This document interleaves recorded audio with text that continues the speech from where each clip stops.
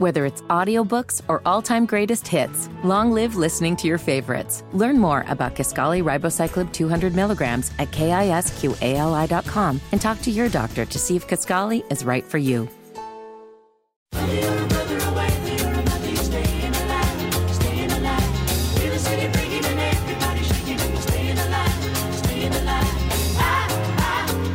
You're listening to Saturday Night on The Circle on 93 WIBC. Welcome back to Saturday Night on The Circle, ladies and gentlemen. I'm your Bohemian codger, Ethan Hatcher. Happy to be here once again. Tonight we're going to talk about an enormous injustice that has been committed against you, the Indiana voter, after a ruling by the Indiana Election Commission we'll get into for the first segment. Also, Mitch McConnell, Ronna McDaniel, they're both gone. What does this mean, however, for Republican leadership in the future?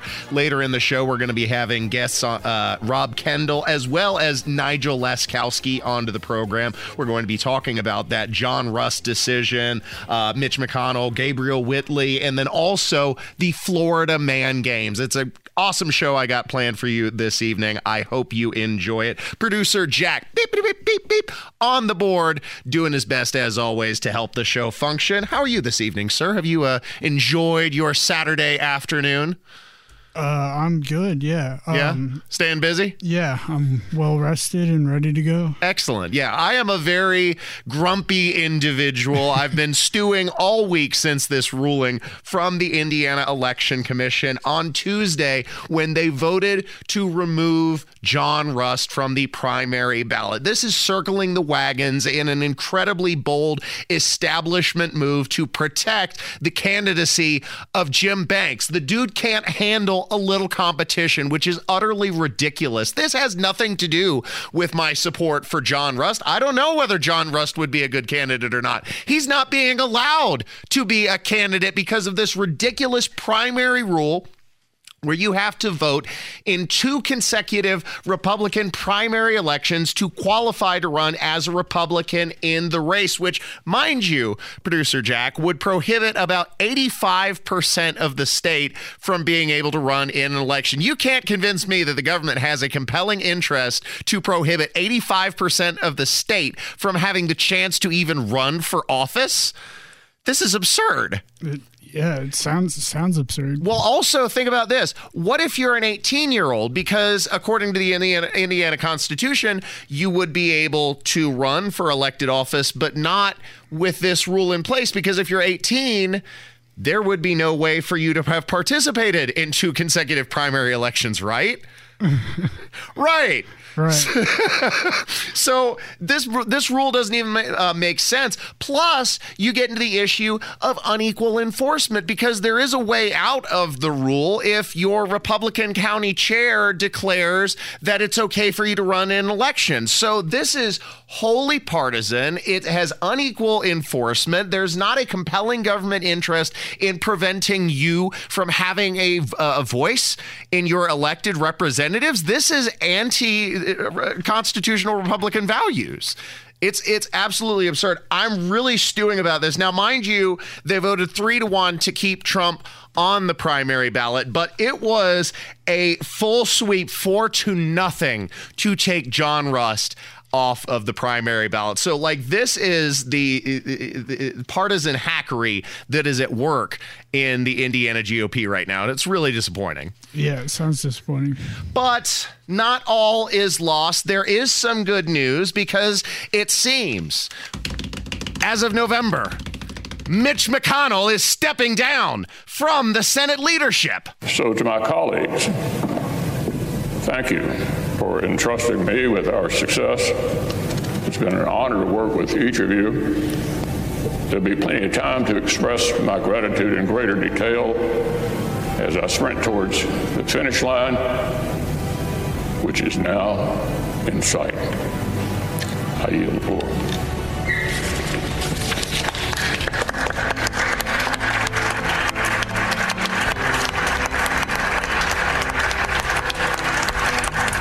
Hit the road, Jack. Don't you come back no more, no more, no more, no more. Hit the road, Jack. And don't you come back no more. Now, in fairness, the Turtle has delivered some really solid wins over his 20 years in the Senate leadership, which is really insane when you think about it. He has been at the Senate Majority Leader since Bush 42 was president. That's I don't know like too much about him. I just like consider him like as a meme.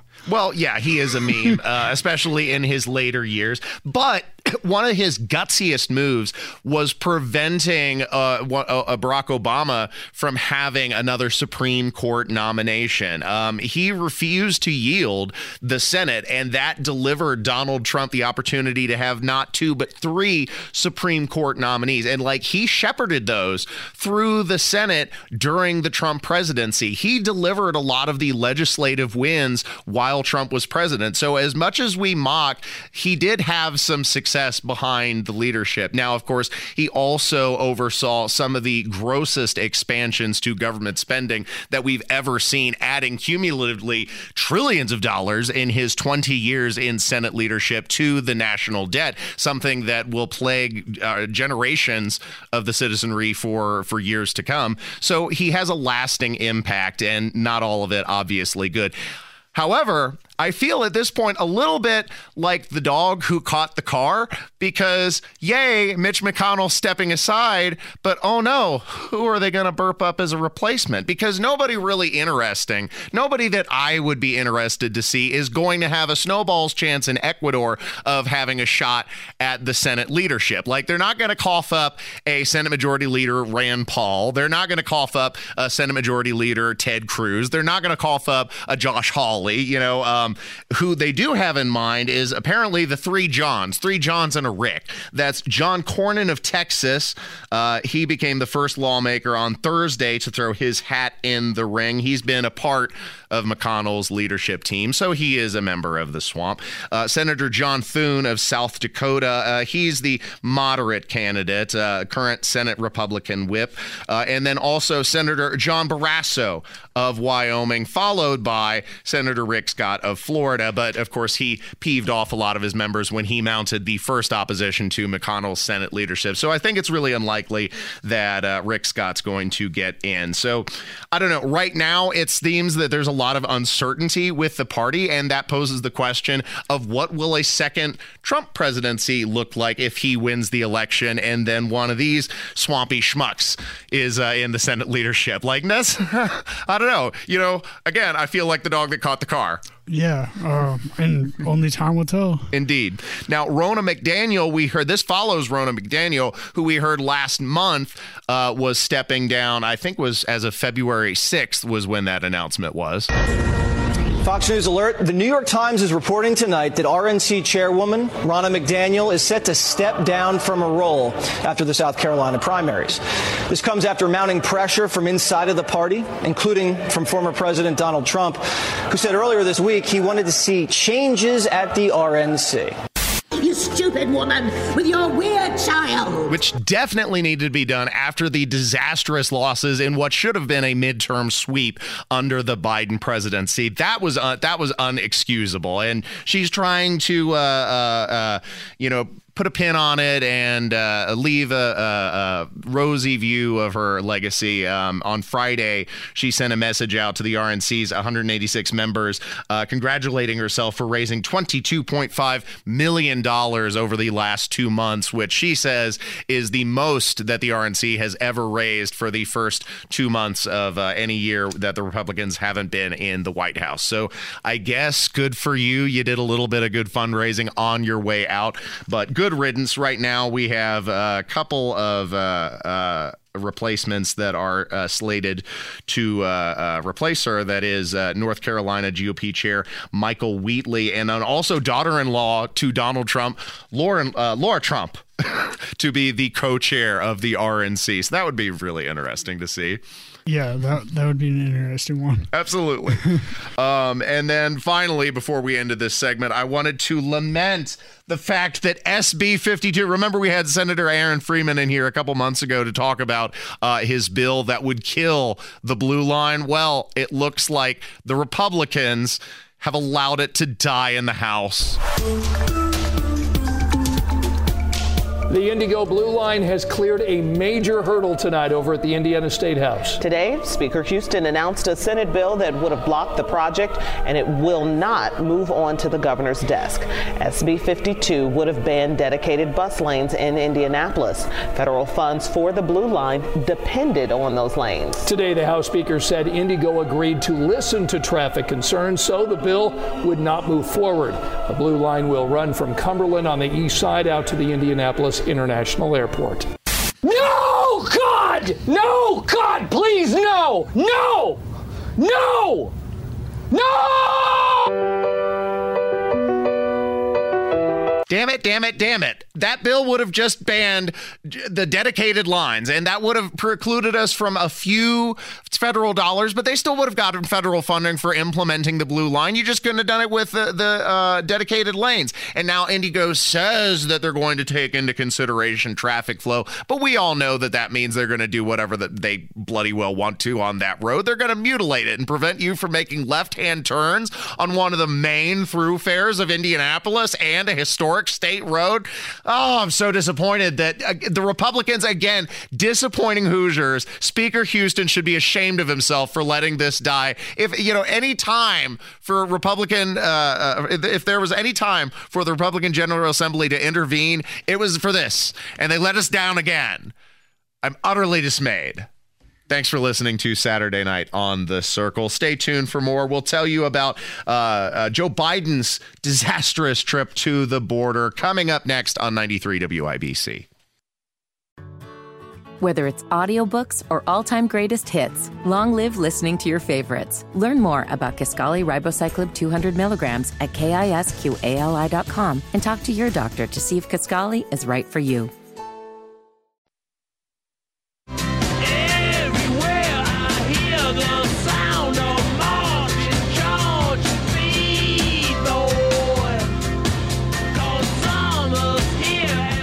Listening to Saturday Night on the Circle on 93 WIBC.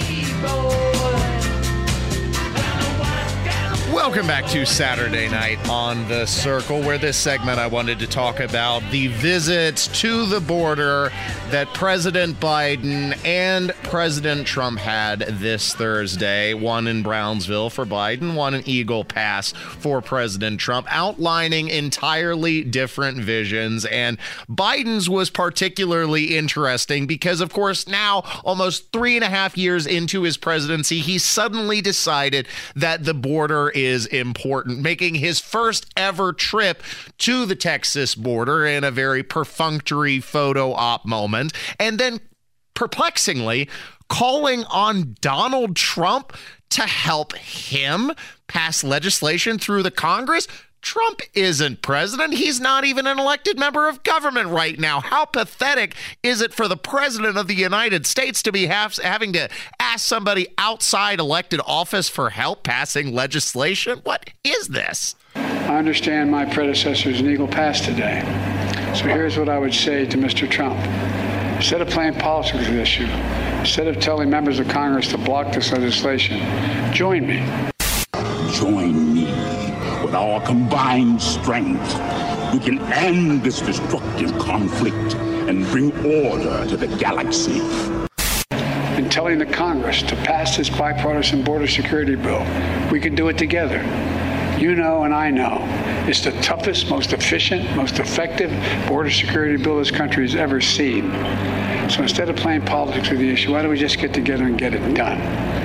Who is this person who speaks to me as though I needed his advice? Yeah, I don't think Trump's going to be taking the bait on that one, which would be absurd for Biden to expect him to during an election year hand a failed presidency a big win. I don't think so. That's a little silly. What were you getting ready to say?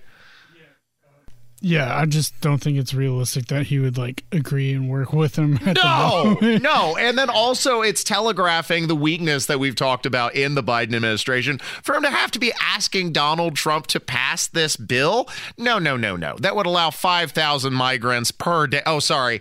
5,000 would be triggering the shutdown. 4,999 migrants per day to cross the border, and everything would be fine and continue as is. So no, I don't think that's happening. But it's funny that Biden decides now is the time to act. Folks, it's real simple. It's time to act. It's long past time to act. Who does he think he is? I'm your king. Well, I didn't vote for you. But we're having to act to undo the policy that Biden implemented, which undid the policy that Trump implemented, that now Biden is considering re-implementing in an election year because he's decided all of a sudden that he has the executive authority that he always did. Isn't that interesting? Yes, it is. It seems like it's come full circle. Right. Well, CBS reported this in his first days in office. He had, more than 100 executive orders that repealed policies like the Remain in Mexico policy, which was so successful for Donald Trump. As president, Trump severely restricted asylum and required migrants to await their court hearings in Mexico. When President Biden took office, he reversed those policies, but is now considering employing an executive power used by Trump to suspend asylum. Doesn't anyone notice this? I feel like I'm taking crazy pills. So he undid the Trump policy, and then now he's going to re-implement the Trump policy, which was already successful. Yeah, he's going to try to do it as low-key as possible. But right.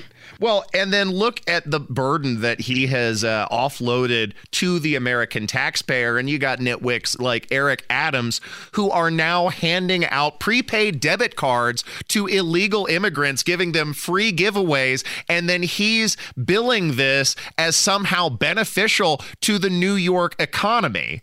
We're saving approximately $600,000 a month, $7.2 million a year by giving individuals a card that allows them to buy food or baby supplies, spending $13 a day on food. That's cheaper, that's less food waste. This is a real win-win for us. And the money will go into the local economy because now we go into the local stores, supermarkets, where we're going to hire local. But this is a smart way to bring down the cost and replace the money back into our city. I'd like an ice cream about this high. Okay, coming right up. What do I owe you? Nothing. It's for free. Free?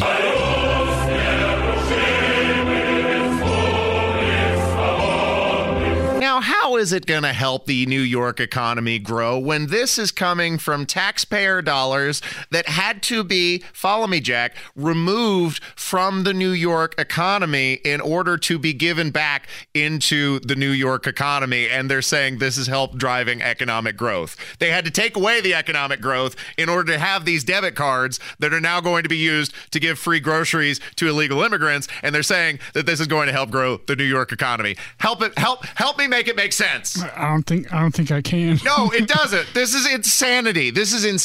And then, of course, we're also dealing with the criminal element that an unguarded border invites. And it's not to say that every illegal immigrant is a criminal. That would be fallacious. But it does suggest that there are, especially when you're not examining these, many people who could be taking advantage of an open border who do have a criminal background from the countries that they're seeking to flee and then entering into the United States. And that's not speculative. That's something that we're seeing in action, including with the murder of Laken Riley. And then you have Democrat mayors who are attempting to say, like Kelly Gertz there, the Athens Clark mayor, who are saying there's no connection between illegal migration and crime. In the main, I caution against conflating immigration and crime. The data demonstrates that the two are not connected. Do you have any evidence at all? Well, Your Honor, we've got plenty of hearsay and conjecture. Those are kinds of evidence. That's not, look, this isn't an isolated incident, the murder of Laken Riley by a Venezuelan migrant who'd already been detained at least twice, once in Texas and once in New York, and let go, and then murdering this poor young woman in Georgia.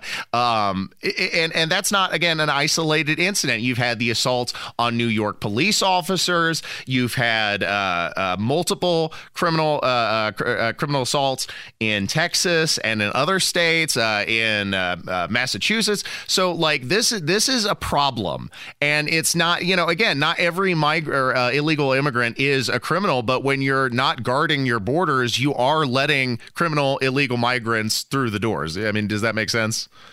Yeah, like not everyone is like a criminal, but it's like we still need to like stop those criminals. Bingo. You get me. Yeah. And Mayor Kelly Girtz there is attempting to deflect responsibility for implementing sanctuary city policies that brought a murderer to their doorstep. And Georgia citizens are calling him on his bullcrap. That term means different things to different people depending on the context of the discussion.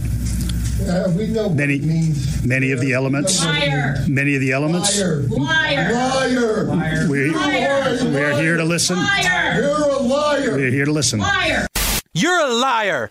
You're a liar. You know something that you're not telling us, you slimy scumbag liar.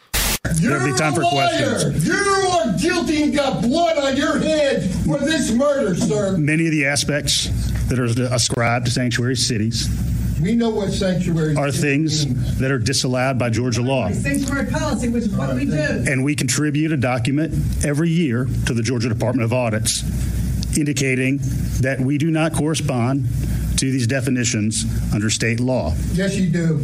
And no policies have been adopted by the mayor and commission that have created sanctuary city status in Athens. You need to resign. One protocol that sometimes arises. Resign now. No way. Resign. You allowed this to happen, sir. Go outside, nerd. Get out. Go. I ain't got time to be distracted by your worthless chime-ins. Go on. Yeah, they're not too happy, and I don't blame them. And Lieutenant Governor Dan Patrick of Texas makes an excellent point that you should be concerned about this, because the next time an illegal migrant kills somebody behind the wheel as a drunk driver or murders somebody in cold blood, like with Laken Riley, it could be a member of your family. The American public knows that having a bill that allows 5,000 people in a day is still close to $2 million a year. This is a joke. And look, Laura, you have Republicans who watch, you have independents, and you have Democrats that watch. I'm telling you all, folks, you better pick a side, or you're going to lose this country. And that next person that's killed by a drunk driver who's here illegally, the next person that's murdered, could be your wife, your husband, your child. This is going on all over the country. You better pick a side. You're either for a secure border and for this country, or you're not. Well, obviously, we have a rapist in Lincoln Park. He's climbing in your windows, he's snatching your people up, trying to rape them, so y'all need to hide your kids, hide your wife, hide your kids, hide your wife, hide your kids, hide your wife, and hide your husband, because they raping everybody out here. You don't have to come and confess, we're looking for you, we gon' find you, we gon' find you, so you can run and tell that, run and tell that, run and tell that, homeboy, homeboy. You're listening to Saturday Night on The Circle, 93 WIBC. Stay tuned, because coming up next, we're going to wade through the mire together of the Sound Dump. Stay tuned. Whether it's audiobooks or all-time greatest hits, long live listening to your favorites. Learn more about Kisqali Ribociclib 200 milligrams at KISQALI.com and talk to your doctor to see if Kisqali is right for you.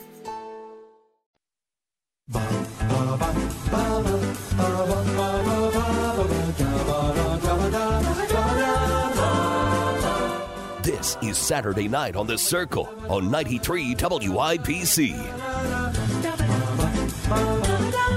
Come with me this week as we sink into the grime of modern politics. You'll hear how transgenderism has infested everything from the military to network television and everything in between, as liberal parents clamor to provide their children with harmful medications and surgical mutilations in a twisted display of their progressive agenda.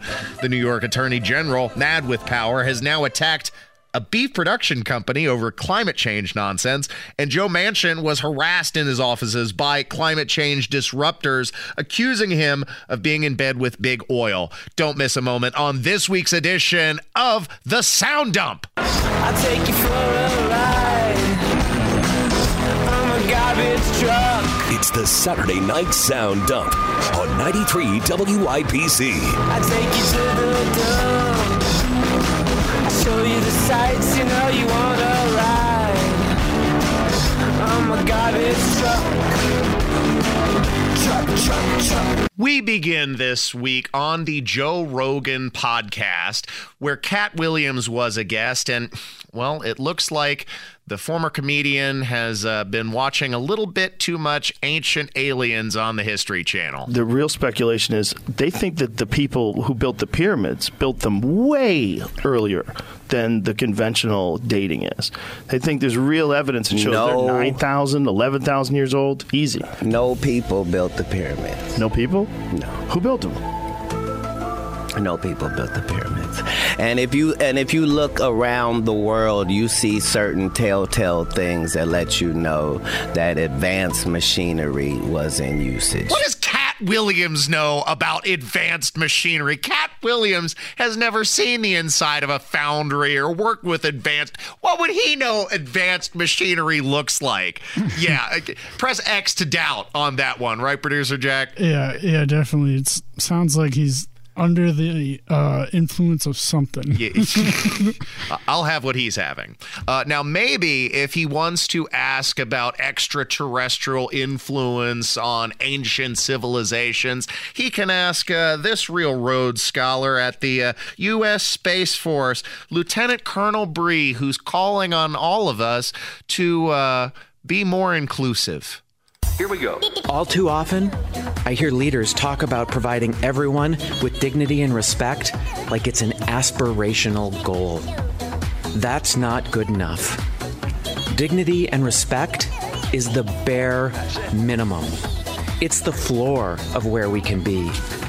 We must set our sights higher and focus on intentional inclusivity, because there are still far too many people out there, not just LGBTQ individuals, that feel marginalized, shut out, or discriminated against. So for all of you out there, I ask you to set out your symbols of pride, share your pronouns in your email, particularly if you're a person who doesn't think they need to. Oh, wait, you serious? Let me laugh even harder. First of all, don't tell me what to do. Second of all, I wonder, it's such a mystery why recruitment in the military is at an all-time low. I just can't imagine why more people wouldn't want to be a part of that. You know what the military should be focusing on is how to kick butt. And I guess if you're part of the Space Force, you should be focusing on how to kick butt in space. We just were talking about this on last week's edition of Saturday Night on the Circle, where Russia was now announced by John Kirby in the State Department there, that they have a missile battery in space that is threatening our telecommunications and geopositioning satellites. That would be a huge disaster to lose. So Space Force, you should be on top of that and not focusing on pronouns. But transgenderism has literally infested every element of our society, not just the military, but now broadcast television, now network television. And they're peddling this on, of all things, on Jeopardy! Parts of speech 6. Them, theirs, themself. Chris. What are pronouns? Those are pronouns, neo-pronouns. Amazing.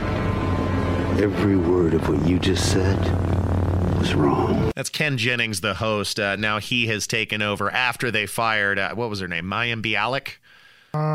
She was from... I know what show she's from. Like the Nerd Show. Big Bang Theory. Yeah, I used to watch that. Kind of got mediocre after a while.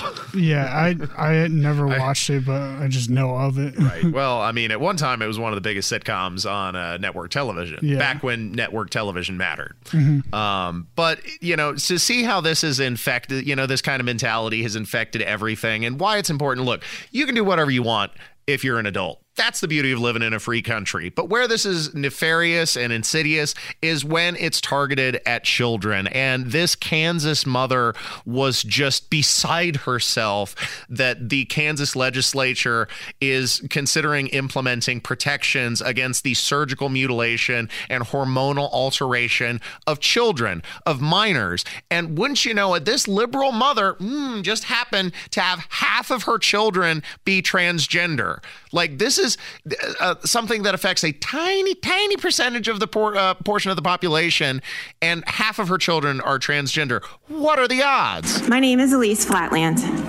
I've been a resident of Kansas for the last 20 years. I have 4 children, 2 girls, 2 boys.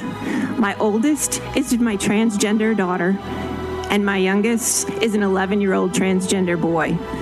Both of my children have been diagnosed with gender dysphoria, and both are currently receiving gender-affirming care. Through this care, my husband and my consent has always been required. Stop it, please, I beg you! It's a sin! It's a sin! It's a sin! The fact that this was done with the consent of the parents makes it that much worse, that they would consent to mutilating their child in what will be a life-altering decision. That, like, look, no, that's where the legislature absolutely needs to step in. Now, where they don't need to step in is where Letitia James, mad with power, happy now, not content just with unleashing the power of the Attorney General's office on Donald Trump. She is now seeking to sue JBS Foods, which is a major beef producer, and accusing the public and misleading them about the environmental impact of its products. And you know what this means, producer Jack? What does it mean? It means that they're suing JBS Foods over cow farts.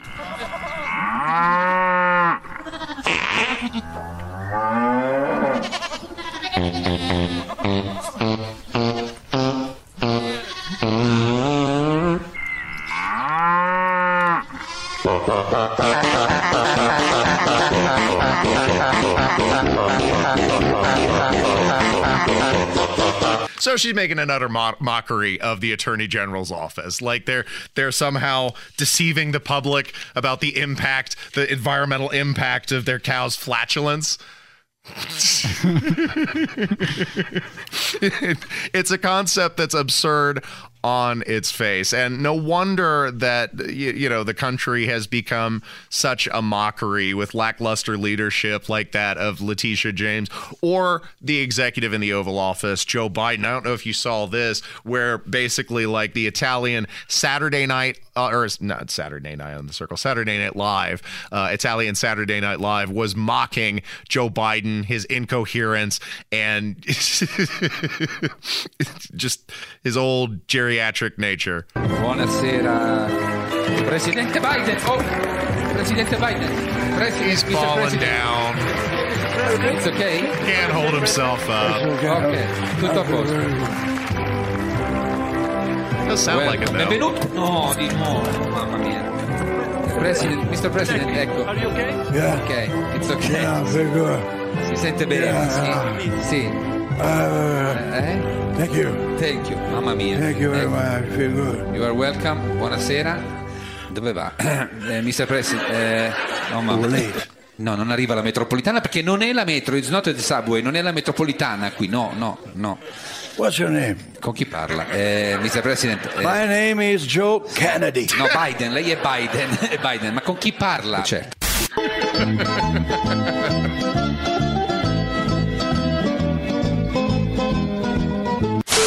Even the Italians get it. Joe Biden is worthless as a president. Now, circling back to the issue of climate change and the ridiculous displays of progressives, these were people harassing Senator Joe Manchin in his offices. It got completely out of control when one person dropped the F-bomb on him. Joe Manchin sold our country and you got him rich doing it. You sick. How dare you? You stole our I'm not going to sit down. You receive more funding than any other senator. Millions out of your position. You are driving Maserati. The pipeline goes right through West Virginia, which are your constituents. These people came here to support this pipeline. The pipeline we should support because it has energy going to... Not your futures, not your profits. We'll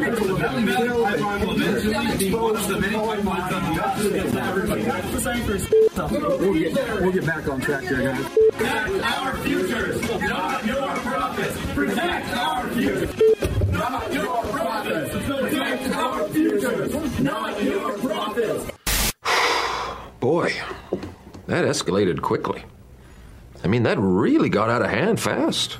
It jumped up a notch. It did, didn't it? My favorite part of the clip by far was the security guard stepping in when that little climate disruptor got right in Senator Manchin's face and called him a sick duck. And the security guard pushed him with the force of 1,000 suns out of the office room. I loved it. It was great. Was probably like, finally, I have a reason. Indeed.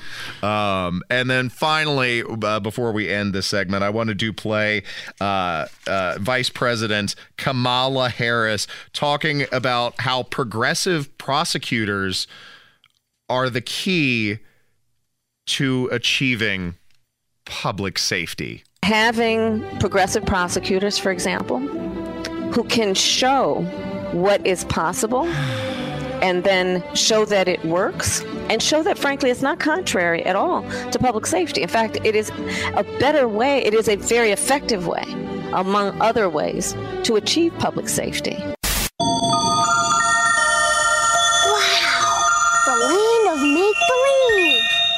Look, I don't have time to get into it, but I can tell you case in point for why that's not true is Ryan Mears. And you can see that repeated in other major cities across the country. Democrat leadership has been disastrous for rising crime rates. Thanks for listening to Saturday Night on the Circle. Stay tuned for more on 93 WIBC. Whether it's audiobooks or all-time greatest hits, long live listening to your favorites. Learn more about Kisqali Ribociclib 200 milligrams at KISQALI.com and talk to your doctor to see if Kisqali is right for you.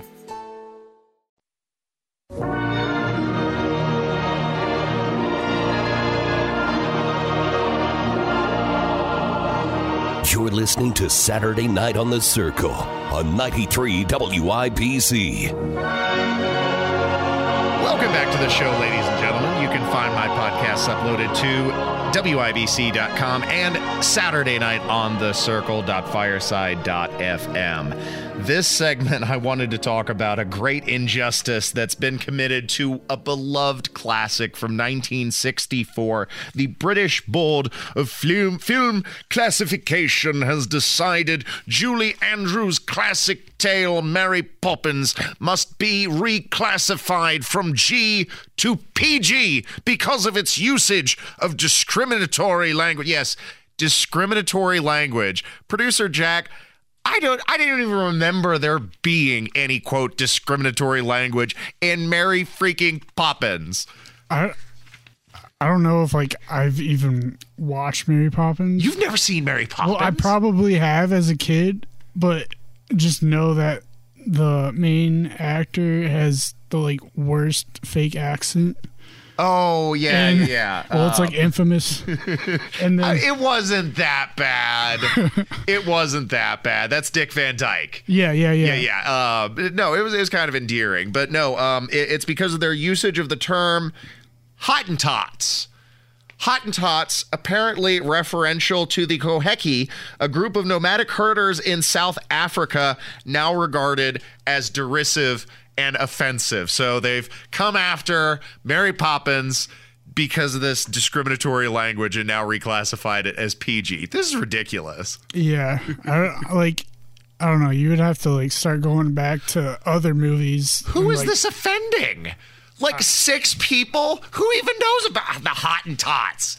Like that's such a bizarre little fact to tear out, pull, out of a hat just for this application. Although I will say, Producer Jack, give Mary Poppins a second watch. If you saw it as a kid, it's a great movie to rewatch as an adult, because as a kid, you think the movie's all about the title character, Mary Poppins, and all the, her fun little hijinks. But as an adult, you realize that the movie is actually about George Banks and his journey and development as a character in the film. Gotcha. Go back and watch it. It's worthwhile. I'll give it another go.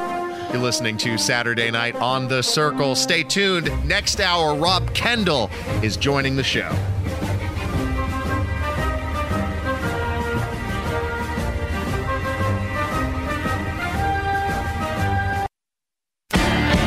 Into a place where thoughts can bloom, into a room where it's 9 in the afternoon, and we know that it could be.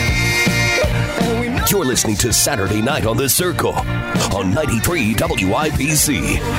'cause it's 9 in the afternoon. Welcome back to Saturday Night on The Circle. I'm your bohemian codger, Ethan Hatcher. Thanks for listening to the show. Catch my podcasts uploaded to WIBC.com and SaturdayNightOnTheCircle.fireside.fm. On Tuesday, the nefarious partisan forces at the Indiana Election Commission disqualified candidate John Rust from the primary ballot in a move designed to ensure victory for candidate Jim Banks. How desperate must these establishment hacks be to rig the system so blatantly and rob you of your right to participate in elected government? Here to lambast the wild insider chicanery and shadowy forces of corruption in government is the beacon of conservative thought and the foremost critic of local government. He's one half of the award-winning Kendall and Casey show. The unmatchable Rob Kendall joins the program. Hello, sir. You always set the bar so high for me. Like, it's just I have such expectations to exceed when I'm here. Well, just on that intro. Well, I mean, a man who can sway, like, what was it, 250,000 votes in a gubernatorial election deserves nothing less than the finest. God bless you. You're the best. Thank you. Yeah, so, look, Ross. What's up with this? This is some bull crap, man. Well, is Jim Banks really that afraid of a little competition? Because, look, he has all the fundraising mechanisms in place. He has the backing of the establishment. He's far and away the lead candidate, so he can't handle a little competition from John Rust. This is ridiculous. Yeah. The fact that the Supreme Court intervened and put a stay on this ruling, and they're theoretically disqualifying, 85% of the state from participating in elected government? What is this crap? So something happened to Jim Banks when he was rejected, because remember, he tried to be in party leadership in the House. He wanted a leadership position. He got rejected, and something happened to Jim when he got rejected where he immediately pivoted. I mean, obviously, then it was just a power move, and he wanted to be a U.S. Senator, and he has changed dramatically over the past year and a half, not for the better.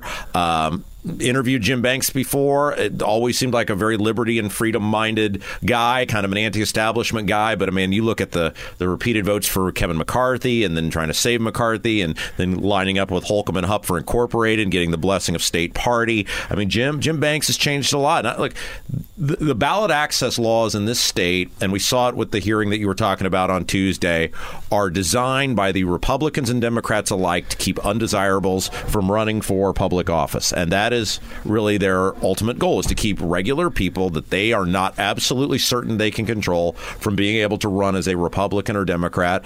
And the Indiana Election Commission, unfortunately, had no choice based on state law but to remove Rust from the ballot. They were pretty candid, at least the Democrat side of it was, we don't want to do this. We don't like this. But the law is the law, and their job is to enforce the law. Well, the Supreme Court, for them to intervene and then not make a ruling is nothing less than establishing. You can't convince me that this is constitutional and that there's a compelling government interest to prevent 85% of the state from being able to appear on the ballot. That's ridiculous. This goes beyond just insider politics. This threatens the fabric of our democracy. And from a deep red state, I'm troubled by this, Rob. I'm deeply troubled. So what's interesting is the Supreme Court has yet to technically rule in the case. They just put a stay on the ruling. They unstayed the thing that they stayed the thing they had previously declined to stay, so there's a weird world where John Rust could actually win this case and not be able to run for U.S. Senate.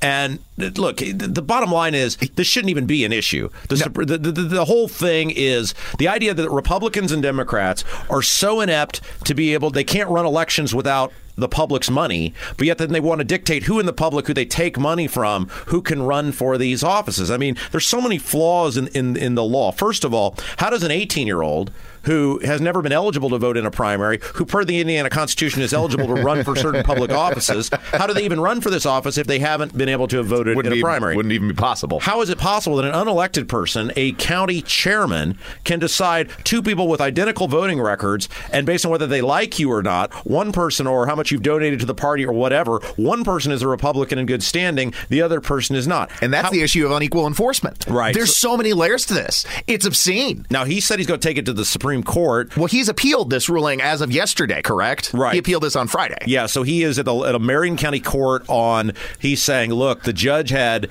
issued the ruling that the Supreme Court declined to stay, so this was the law when I filed, so I should be eligible to run based on I obeyed the law when I filed. That's his first go, and then I think he's going to go to the Supreme Court, or try to go to the Supreme Court. More power to him. But the issue is more than just Rust, because, look, Rust is kind of an unsympathetic figure. He's a very rich guy. He's got the issue with the price fixing or whatever that was. It's not about the candidate. I don't support Rust. I agree. No, I support his ability to run. I agree 100%. As anybody to just have the chance to appear on the primary ballot, it's probably going to be Banks anyway. And if he wins a legitimate election, fine. That's how this constitutional republic is supposed to work. But we are ultimately to blame. So think about the history on this. Is there was a one primary rule, which I don't know. My thing, Ethan, is if you have open primaries where anybody can vote, then you should have open primaries where anybody can run.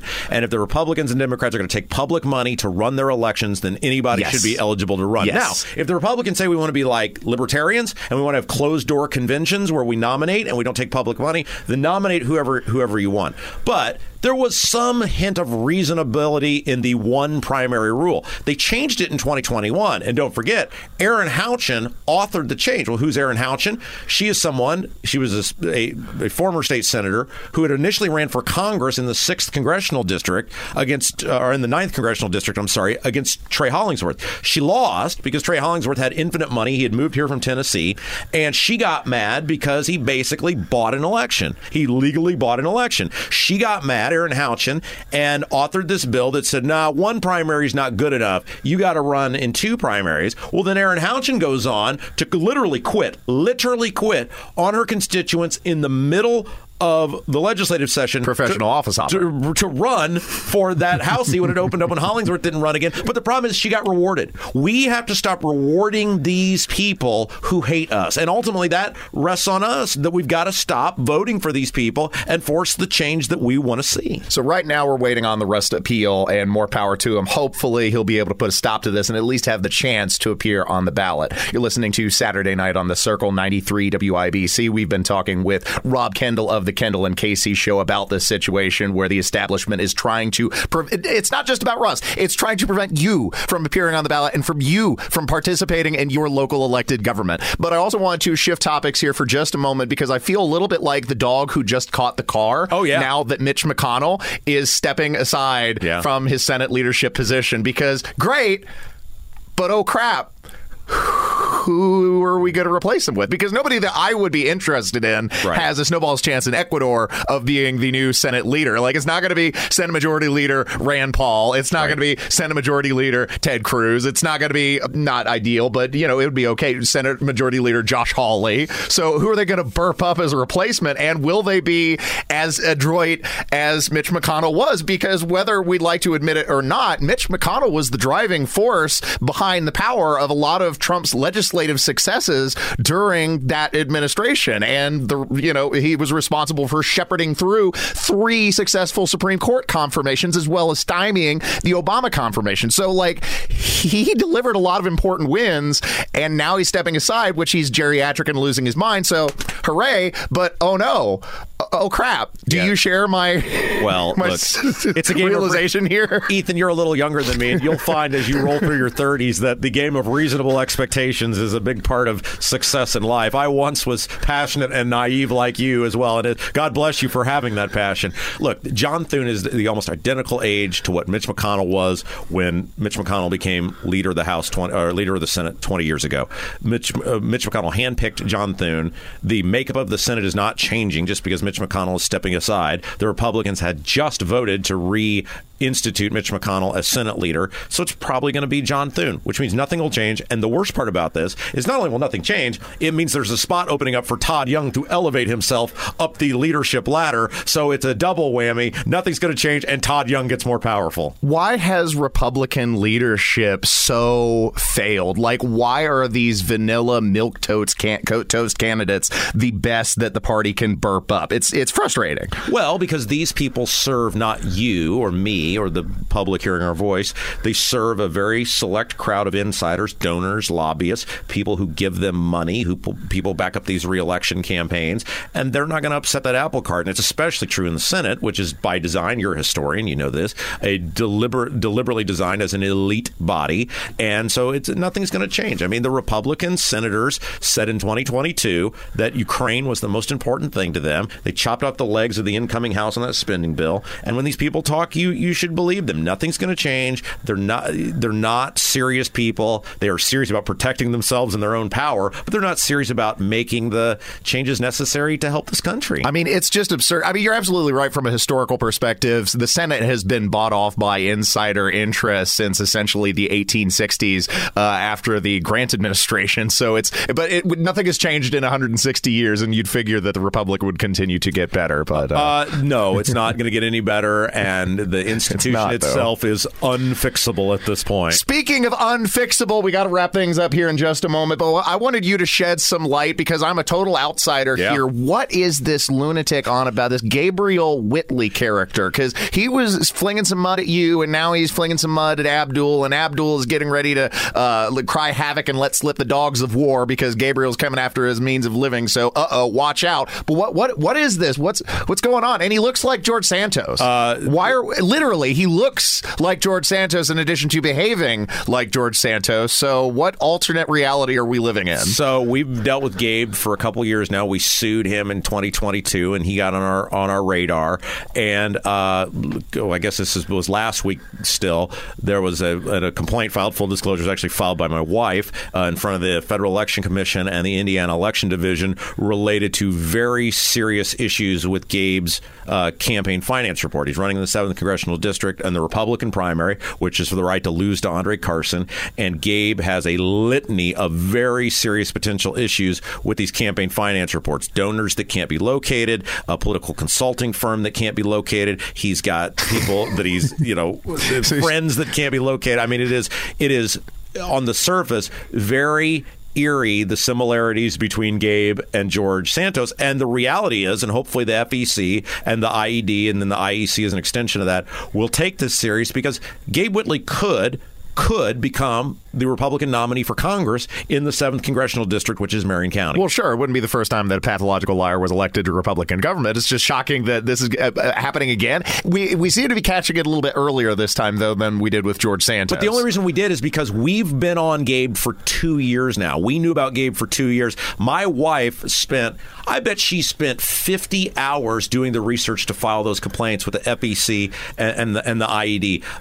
And they're very serious. And Abdul has talked about how the FBI has the information, the Marion County prosecutor has the information, and hopefully these people will take the allegations in that complaint very serious. I think the FEC already had Gabe on the radar. They'd already corresponded with him about stuff, so I think they are. But look, I mean, there has been complete silence from the Marion County Republican Party. There's been complete silence from the Indiana Republican Party, and this guy is photographed like multiple times with Diego Morales. There's all sorts of photos with these famous politicians. He's with, well, of course, with Rokita and Mike Braun and Susan Crouch, and nationally, I mean, somebody needs to get to the bottom of what happened here. Hopefully these complaints will be taken serious, and Gabe will be taken seriously and dealt with accordingly, because what he's accused of is really, really scary stuff. This used to be kind of ha-ha funny, but the more time passes, the more I have grown to suspect it may be true. Remember back in 2016, right at the beginning of the year, when the Large Hadron Collider, the particle collider over at CERN, had to be shut down because a weasel had crawled into the system and started gnawing on some wire. I think at that point in early 2016, that's what diverged our timeline and sent us spiraling into a parallel reality. That's the only thing that makes sense at this point. Well, because we live in a parody, sir. We live in a parody. Just wild to me. I mean, Indiana Capital Chronicle did this huge expose on Gabe last week, and then you've had multiple other reports about this guy, and yet the Marion County GOP is so inept that they have been completely silent on this. It's just crazy. Well, the Indiana GOP has demonstrated their ineptitude on a repeat basis, and don't even get me started on what was allowed to happen with the apparent demise of SB 52. Once again, the Republican Party letting down the Hoosiers. Never doubt Rod and Todd Houston and Rod Bray, the Flanders boys' ability to stick a knife in the back of the taxpayers. Am I right? Oh, yeah. Wonderful. Rob, thanks for coming on the show, You're the best, buddy. Appreciate it. You're listening to 93 WIBC, Saturday Night on the Circle. Whether it's audiobooks or all-time greatest hits, long live listening to your favorites. Learn more about Kisqali Ribociclib 200 milligrams at KISQALI.com and talk to your doctor to see if Kisqali is right for you. You keep lying when you ought to be truthing. and you keep losing when you ought to not bet. You're listening to Saturday Night on the Circle on 93 WIBC. Now what's right is right, but you ain't been right yet. Welcome back to 93 WIBC. This segment, we're updating you on the ongoing Fani Willis disqualification hearings, which for now have come to a close. Closing arguments were had, and the judge has promised he's going to make a ruling in the next 2 weeks. This is pretty exciting. The closing arguments, of course, were being handled by Harry McDougald here, and he made a pretty excellent point about the corruption in the DA's office and how she has apparently financially benefited from this arrangement between herself and her lover. The DA's office is serving the personal interests of the DA and Mr. Wade in carrying out further concealment and cover-up of their relationship, and not the cause of justice they are sworn to serve. That is a conflict of interest. It's a continuation of the wrongful pattern of concealment and cover-up that they've engaged in since the beginning. But now they've enlisted the entire office in the enterprise. In the written response to the motion to disqualify, they said this, and I quote, "To be absolutely clear, there is no evidence that D.A. Willis derived any financial benefit from Mr. Wade." That's on page 15. Flat out false. 10 lawyers in this case put their name on that, starting with the DA. The problem here is that DA cannot distinguish between her personal interests and ambitions on the one hand and her public duties as a prosecutor on the other, and apparently neither can anyone else in their office. Of the 6 conflicts I've identified, only one is subject to a conflict in the evidence. This is a case study in what happens when you operate under a conflict of interest.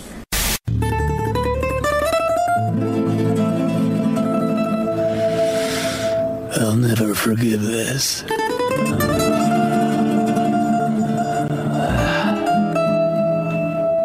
And screw him. Look, the district attorney has no one but herself to blame for this ridiculous corruption that was allowed to transpire. And she damn well knew, and other members in her department knew, that she was carrying on a romantic relationship with Nathaniel Wade and then chose to give him taxpayer funds and appoint him as an assistant prosecutor on the case against Donald Trump, and then take these lavish vacations around the world and across the country to ritzy locations like Napa Valley, and then allegedly cover it up with cash payments. No. This can't fly. And before closing arguments were made, they did one final reading of the text messages between the lovers, Fani and Nathaniel. I would like to read to the court the text messages between Mr. Nathan Wade and his lover, Fani Willis. Dear Fani, I like big butts, and I cannot lie. My oath of brothas can't deny. When my Fani walks in with that fat ass, I want to make it rain with her campaign cash. I noticed that her butt was stuffed deep in the jeans she was wearing. I am hooked, and I can't stop staring. Oh, Fani, I want to get with you and take you picture. My homeboys tried to warn me, but that big-ass butt you got makes me so horny. Fani got back.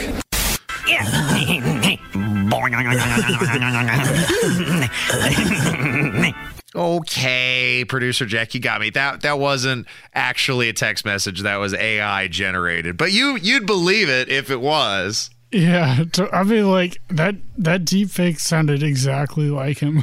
Well, yeah, I mean the deepfakes have been getting scary as far as the AI application, but you can use it to do funny things like that.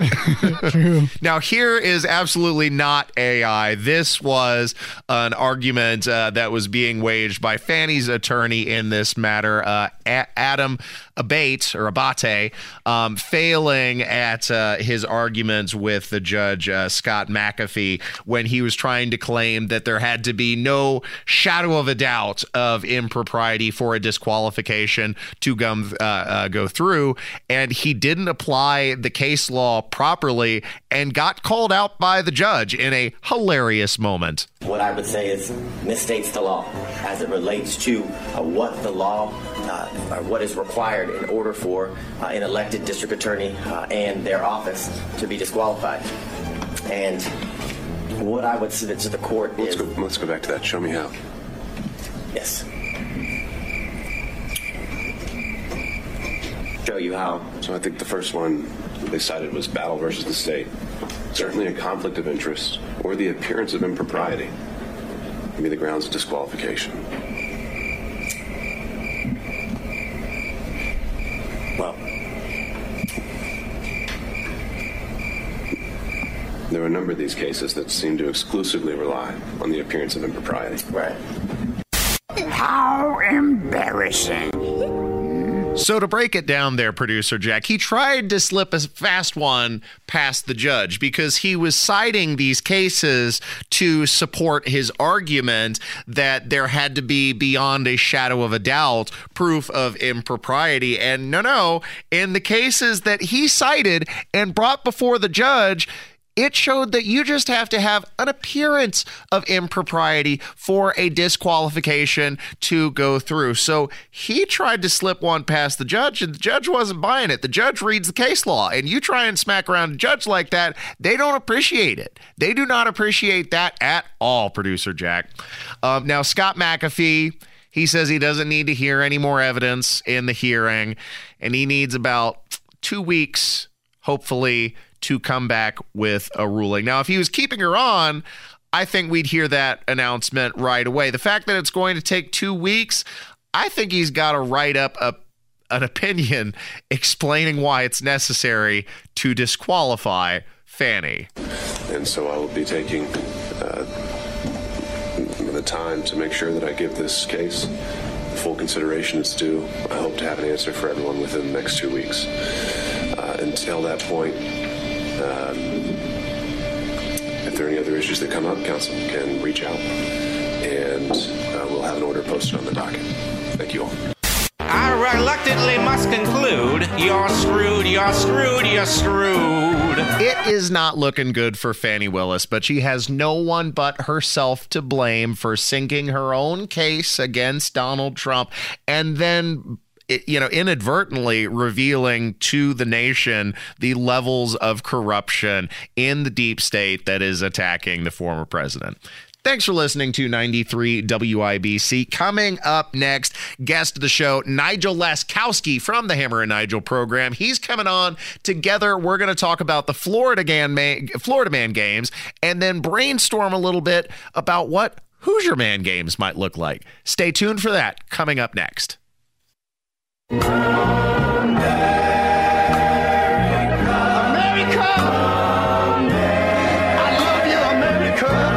You're listening to Saturday Night on the Circle on 93 WIBC. Welcome back to Saturday Night on the Circle. I'm your bohemian codger, Ethan Hatcher.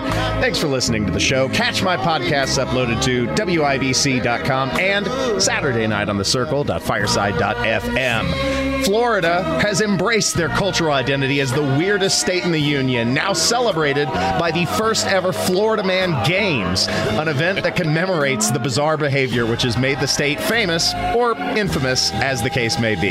Here to help highlight the debaucherous display of American tomfoolery is one half of the #1 rated Hammer and Nigel show. It's the original party animal himself, Nigel Laskowski, joining the program. Man, Ethan Hatcher, Saturday Night on the Circle, baby. No place I'd rather be. Thanks for coming here, man. The Florida Man Games. Now, I heard you and Jason talking about this on the show, and of course, this is right up your alley. This is spectacular. I can't believe they haven't done it before. The only thing that surprised me was where they held it. Did you see where they put it on? Well, no, it was in Florida, but it wasn't. St. Augustine. Have you ever visited St. Augustine, Florida before? No. St. Pete? This is the oldest continuously inhabited settlement in the United States. Right. There are beautiful buildings dating back to the early 1700s, late 1600s. There's antique shops all over the place, historical museums. There's like an old Spanish fort, and then the Florida Man Games right next to it. Like giant, influx of fat,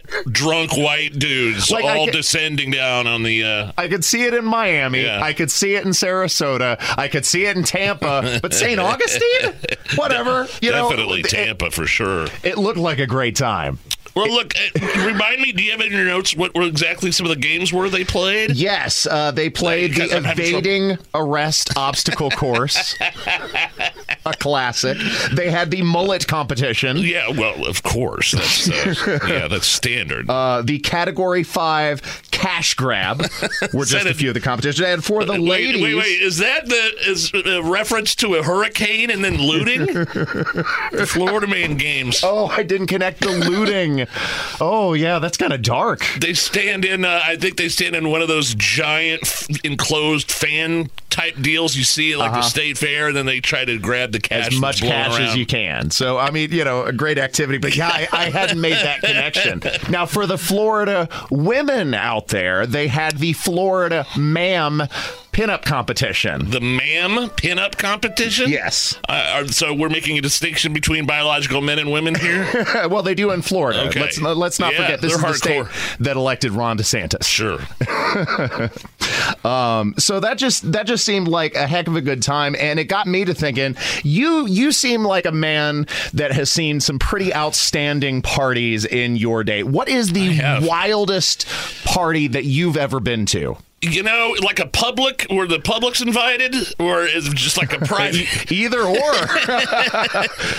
Man, recently, I'll give you a recent one. I mean, the Indy 500 obviously is the biggest party in town in the month of May. But recently, I just got back. I don't know if you're into golf or not. You don't seem like a professional golf I'm not guy. into sports. You're not a sports guy, but I got back from the Waste Management Open in Scottsdale. They call it the People's Championship. And it's more about the fans and the party than it is about the actual professional golf tournament with PGA players. I'm glad you mentioned that, because I was wanting to talk about your experiences there in this segment, because I saw some amazing footage. They had to shut down alcohol sales. Yes. They barred the gates one day. Saturday. That was the day I was there. Yeah, that was the day you were there? That was there Friday and Saturday. Were you one of these fat guys that were like belly sliding down the side of muddy hills? Well, see, the weather kind of sucked, and it was wet and rainy, but it didn't matter to me at all. Didn't look like it mattered to anybody. They were all having a good time. People, hundreds of thousands of people throughout the 4-day event, and that in itself is a party. Again, it's a golf tournament, but it's more along the lines of a huge, giant party where golfers just show up and swing their clubs. Well, some of them ended up losing their temper at the shenanigans goings on in the crowd. Yeah, and exactly. I don't blame them. I was there for that. I think you're talking about Zach Johnson going off on a guy in the crowd. These fans. Okay, so Friday it was on the infamous hole 16, which is a famous par 3, and it's like a coliseum. They built a coliseum around this single, and that's where you saw some of the guys sliding around in the mud and stuff like that. Okay, and we were in a box seat right up on the 3rd floor, and me and my buddies were like by far the oldest guys there. It was all dudes in their 20s and 30s, and they would scream and shout the most vile things at these professional golfers. Oh my God.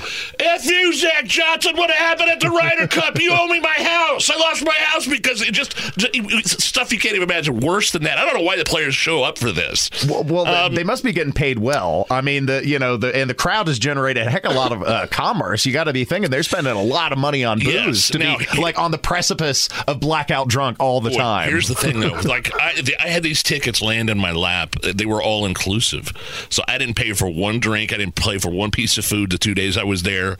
And now the second day I was on how did this happen, you cheapskate? Dude, I've got buddies that are in commercial real estate. I'll give you a side story here. So my buddy Brian's in commercial real estate. He's trying to do a deal in Arizona, but the laws make it such where you have to broker with somebody in Arizona. So he found like a big high roller in Arizona to do this deal he's trying to put together with in Arizona. We meet him. It's this old distinguished gentleman and his hot young daughter, and like reality show hot, the kind of girl you'd see and my buddy Brian, just an affable, lovable guy, he puts his arm around me and goes, Nigel, meet so-and-so. Nigel's got the #1 talk show, it's a Hammer and Nigel show in Indianapolis, WIBC. And this chick's eyes lit up. She goes, thank you for what you do. Like I just got back from a tour in Afghanistan or something. Thank you for what you do. And then she goes, have you ever met Alex Jones? And I go, because we're all friends. Yeah, we all know each other. And I go, yeah, actually, I did meet him back in 2009 at South by Southwest Music Festival. He's got as big as Buick hubcaps. That's hilarious. Man, I'm doing something wrong because I'm in commercial real estate, you could say. I'm a landlord, but nobody gives me free tickets to the waste management. Where's my hot girlfriend? Where's my reality show girlfriend? I'm doing something wrong. It was just funny, like the reaction I got. Yeah, I know. It was a good time. But the Indy 500 is always a good party. Man, I'm trying to think back. I mean, when I was in my 20s, man, and working at X103, the alternative rock station. That's what I figured you'd be talking about. My house was the party house every weekend. I lived at 46 at Eagle Creek Parkway, right on the end of the cul-de-sac. And it was like every Thursday, Friday, Saturday night, there were people either at my house or meeting to go to my house to party and then going out to Broad Ripple at midnight to party and then getting cabs back home and partying more. Now, you've never collapsed a floor, have you? Because I've seen some footage from some of these house parties where the floor caves in. No. Okay, good. I'm glad you didn't destroy the house. I hope that wasn't a house that you built. No, certainly not one of mine. Thank goodness. But being a man who enjoys a good time, I thought maybe you and I could brainstorm the Hoosier Man games. If they have Florida Man games, then surely we could come up with some fun activities for a Hoosier Man game. And I have a few. Cornhole.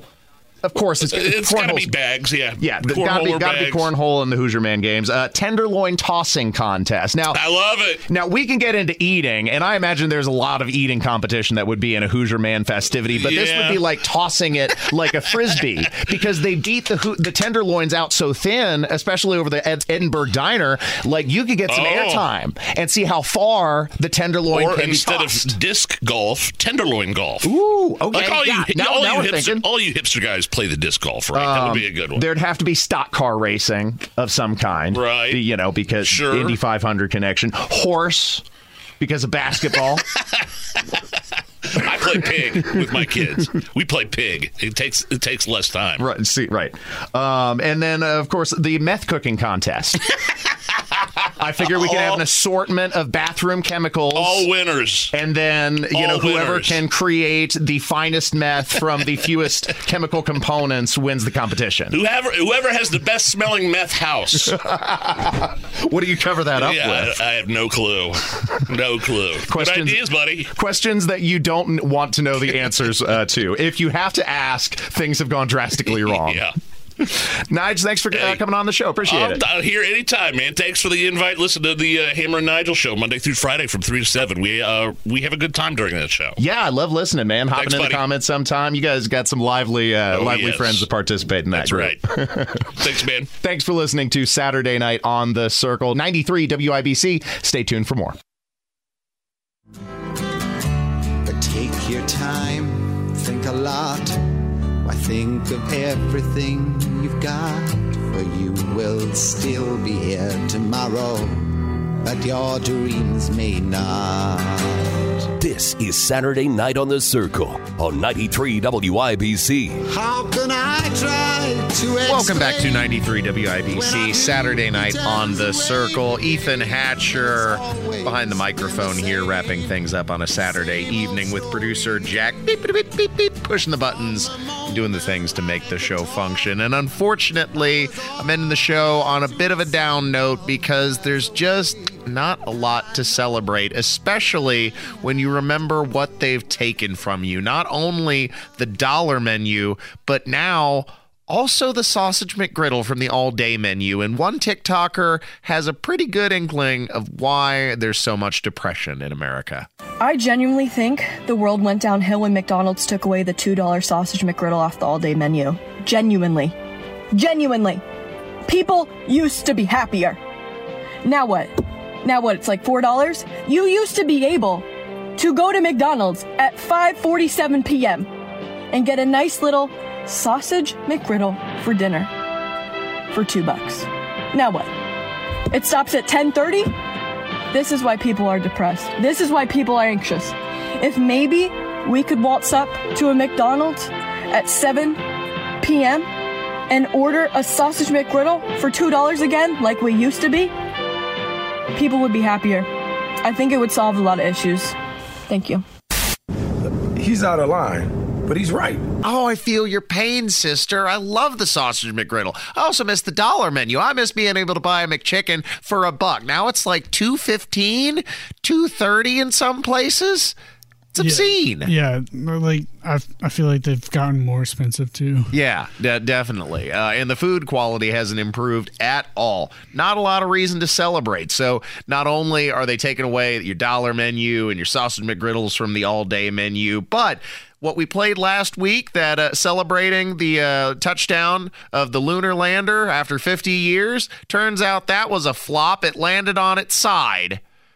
Oh, no. Yes. So it died a premature death sometime this week. I think it was on Tuesday or Wednesday when they finally lost contact. But it landed on its side, so it was unable to fulfill its originally planned 10-day mission. So that was a swing and a miss. And then also, Richard Lewis, the comedian beloved for his role on Curb Your Enthusiasm, has sadly passed away at his home following a heart attack, which means you're no longer going to get classic exchanges like this. So I've had thousands of hours of lessons. 2 minutes on that bench. This guy changed my life. What kind of tips? Vertical drop. Yeah. Horizontal tug. Horizontal tug? Vertical drop. Horizontal tug. Now, I've dropped before, but I've never tugged, and now I'm tugging. Maybe I should tug. You gotta tug. Can you teach me how to tug? I'll teach you how to tug. This is fantastic. Can I tell you something? Sure. I think this is the happiest I've ever been in my life. I don't even know who I'm looking at right now. How is something good happening to me? No one on the planet would believe that you're happy. How is this possible? Well, I have better news for you. I'm leaving you in my will. I'm tweaking it, and you're in it. No, don't do that. It's done. You're in. I don't want to be in. I have money. I don't need it. Give it to someone who needs it. When I die, I want you to know how much I care about you. I'm not going to keep it. I'm going to give it to charity. You're my best friend. You're getting it. No, I'm making a Sherman-esque statement about the will right now. I'm sick of your historical references. If nominated, I will not run. If bequeathed, I will not accept. Well, I'm bequeathing. Well, I'm not accepting. You'll have to accept. Don't give it to me. Don't hurt my feelings. I'm not going to keep a penny of it. You're hurting me. Thank you, but I don't want it. I'm giving it to you anyway, pal. Oh, my God. Thank you. No more classic exchanges like that. I loved Curb. I love Curb Your Enthusiasm. I've seen like a handful of episodes, and I like wish it was like on Netflix or something. The earlier seasons are where it's at. Pirate it, young man. Pirate it. That's what I always did. I mean, forget I said anything. Thanks for listening to Saturday Night on the Circle. I leave you with my parting words of wisdom. Wherever you are, whatever you're doing, whoever you're with, remember that life is a state of mind. See you next week.